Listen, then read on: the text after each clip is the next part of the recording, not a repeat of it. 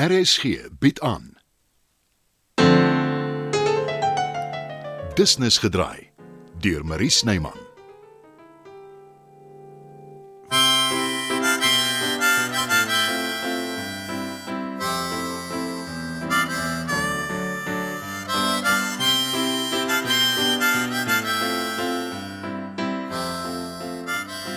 Ek kan ook in my rug draai nie, dan is die duiwel los. Ek het jou subtiel probeer keer om my alleen nie te los. En ek moes na jou geluister het. Gelukkig het ek vroeër teruggekom. Was dit so erg? My ma was eers haar gewone self, en toe skielik probeer sy tegemoetkomend wees. Wat het dit veroorsaak? Ek het my vererg. Soos met my. Hoe ouer jy word, hoe gevaarliker raak jy. Dis hoekom ek met matrone de Villiers moet gaan praat oor jou ma. Nee, Bets, dis my verantwoordelikheid. Sy is ons albei se verantwoordelikheid. My voorstel is, gaan vind jy by jou pa uit wat aangaan. Asof hy my sal sê. Jy betaal sy mediese onkoste? Dreig hom daarmee as dit moet. Ek sal nooit so laag daal nie. En ek kan nie glo jy sê dit nie. Die doel heilig die middele. As jy dit so stel, Ek wil buitendien vir jou ma eetgoed vat. dink jy dis 'n goeie idee. As haar yskas vol is, gaan sy nie eetsaal toe nie. Dis is nie veel mis nie. Kos wat in groot maat gemaak word is mos nooit lekker nie. Maar dan sien sy ten minste ander mense. Het jy nog nie agtergekom jou ma het nie vriende daar nie? Haar enigste maat is 'n eekoring. Ek begin al hoe meer dink ek moet haar wegkry daar. En dan 'n ander versorgingseenheid. Selfde pudding, ander sous. Behalwe Sy wil nie hier wees nie, Bets. Jy onthou hoe benoud sy geword het die laaste keer. En ons kan haar nie versorg nie. maar 'n privaat verpleegster kan. Nee, ek kan dit nie van jou verwag nie. Jy verwag niks, dis my voorstel. My ma en Rolf bly hier. Jy pas betaal vir haar ateljee, familie hoort saam. Praat met die matrone. Probeer uitvind presies wat aangaan voordat ons enige drastiese stappe oorweeg. Ek vermoed my ma se demensie gaan nie verskoning wees. Toe maar. Sy gaan nie so maklik uitwurm nie. Maar Janet sal nie so iets opmaak nie. Daarvan is ek 100% oortuig.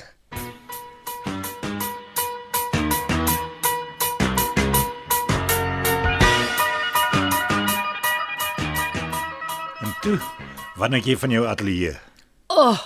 Dis alles wat ek gehoop het dit sal wees en meer. Dieter is daar maar 'n voorslag. Sean het ook gehelp. Ja, Rolfie, ek is bewus daarvan, maar Dieter is die een wat alles beplan het.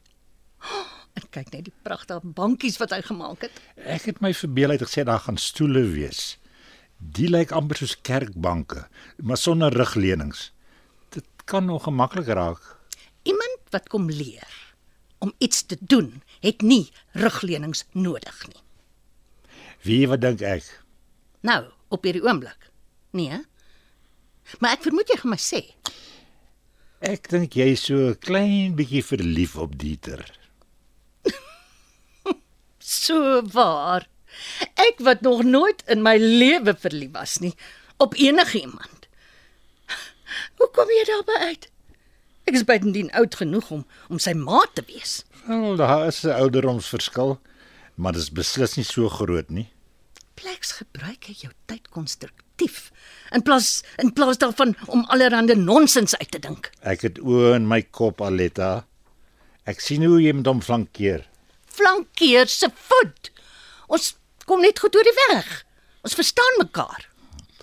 Hy het vir my gesê jy gaan hom leer toneel speel. So waar. Vir my het hy gesê niemand weet van sy geheime begeerte nie. En ek het nooit ja gesê nie. Hoe moet ek iemand van sy ouderdom leer? Ag nee, regtig. Dit maak my sommer vies.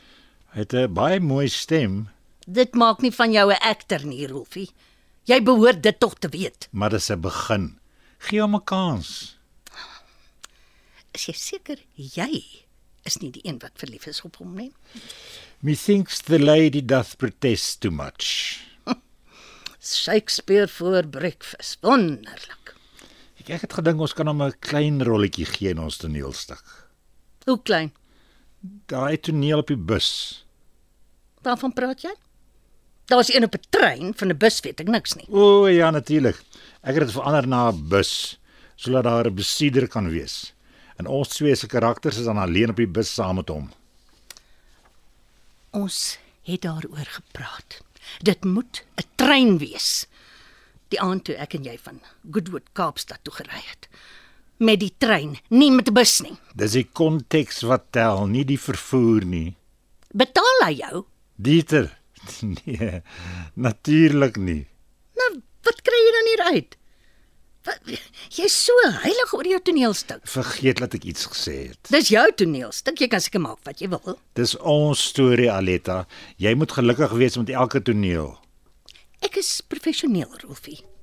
Ek stry nie met 'n skrywer of 'n regisseur nie. Dit het niks met stry uit te waai nie, Aletta. En jy stry buitendien altyd met my. Daar stry en dan is daar om van iemand te verskil. Moenie die twee verwar nie. Nou goed. Ek gaan vir Dieter 'n klein rol inskryf.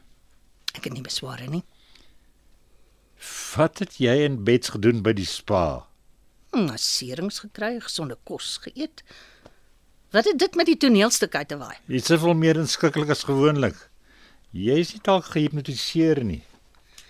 Daar was nie kulkunstenaars by die spa nie. Ek gaan by Bets seker maak. Jy bedoel, jy gaan skinder. Maak soos jy wil, Rolfie.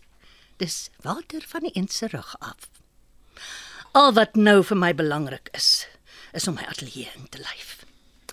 Ons moet 'n tyd kry wanneer almal beskikbaar is en dan voer ons die stuk op, net hier. Jy's beslis meer entoesiasties daaroor as van tevore. Ek is.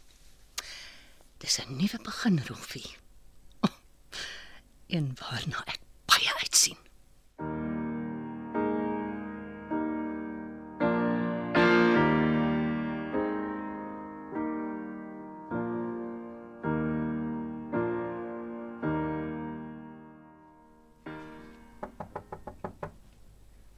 Môre matrone, mag ek inkom? Goeiemôre mevrou Lingervelder. Natuurlik. Dankie. Sit gerus. En noem my Sanet. Waarmee kan ek help? My skoonma. Ek is so bly jy's hier. Ek wou eintlik al met meneer Lingervelder in verbinding getree het oor Janet se probleme. As dit moontlik is, kan hy dalk by ons aansluit. My man is nie op die oomblik beskikbaar nie. Jy kan met my praat. Ek verstaan. Ek het gehoor dat hy onlangs 'n ernstige operasie gehad het. Ag, dit gaan goed met hom, dankie. Hy's net besig, dis al. Dis 'n sensitiewe aangeleentheid. Ja, dis hoekom ek hier is, om dit te bespreek. Janet vind nie aanklank by die ander inwoners nie. Sy maak nie maklik vriende nie, ek weet. Dis nie net dit nie. Sy wil nou ook glad nie meer in die eetsaal eet saam met die ander nie. Om die waarheid te sê, sy wil glad nie uit haar kamer uitkom nie. Omdat jy haar wil skuif. Na 'n groter kamer toe, met 'n uitsig op die tuin. Een naby jou kantoor, ja. Toevallig, ja. Dan kan ek 'n beter oog hou oor haar. My skoonma wil nie 'n ander kamer hê nie. Sy voel veilig waar sy is. Mevrou Lingervelder, ek het elke dag te doen met mensies met demensie. Ek weet hoe om met hulle te werk. As ek net jou en jou man se samewerking kan kry, sal ek sorg dat die skuif glad verloop. Aangesien jy elke dag met die mensies te doen het, moet jy tog sekerlik weet dat verandering vir hulle traumaties kan wees. En in die geval 'n onnodige verandering. Mag ek jou herinner dat ek aangestel is om die versorgingseenheid te bestuur en dat ek dit na my goeddinke doen. Ek het geen probleem daarmee nie. Maar mag ek jou herinner dat ons vir Janet se verblyf betaal. En dat ons daarop aandring dat sy nie na 'n ander kamer geskuif word nie. Lyk my dis skaakmat. Inderdaad.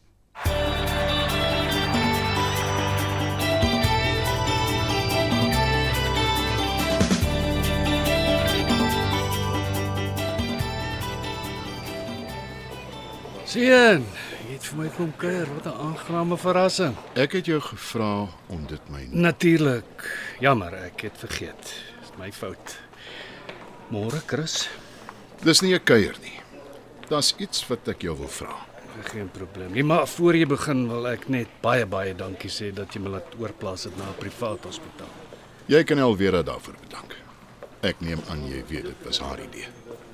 Die meisie het 'n hart van suiwer goud. Jy moet klou aan haar. Sy werk al dekades vir my. Weet jy hoe beny ek jou standvastigheid. Los maar die heuningkwas. Jy is nou hier en jou onkoste word betaal. Daarvan gepraat. Ek neem aan die uitslag van die bloedtoetse is al bekend. Ja, dit is. En dis slegte nuus, wel vir my in elk geval. Dit lyk asof ek dialyse sal moet kry. Dis noodsaaklik wanneer mense nierfunksie minder as 15% is. Maar eers moet daar 'n fistel aangesit word. Dis 'n verbinding tussen jou hoofslagaar en 'n oppervlakkige aar in die arm. Dis waar hulle die naald insteek om dialyse te doen. Ek weet wat 'n fistel is. Ja, natuurlik. Ek verduidelik meer vir myself as vir jou eintlik. Ek het nie geweet wat dit was nie. Maar jy het geweet jy het nierprobleme. Ek was 'n ruk terug by 'n kwak wat so iets genoem het. Hy het gepraat van dialyse of dalk selfs later 'n nieroorplanting. So dis hoekom jy hier uitgeslaan het. Jy wil 'n nier by my hê. Nee, glad nie. Jy kan buitendien nie een skenk na jou hartoperasie nie. My seun. Jy het gehoop Danny skenk vir jou een van sy niere. Jy kan daarvan vergeet. Nie dat ek sal vra nie, maar is dit nie sy besluit nie. Dit is. En ek sal sorg dat hy die regte een maak.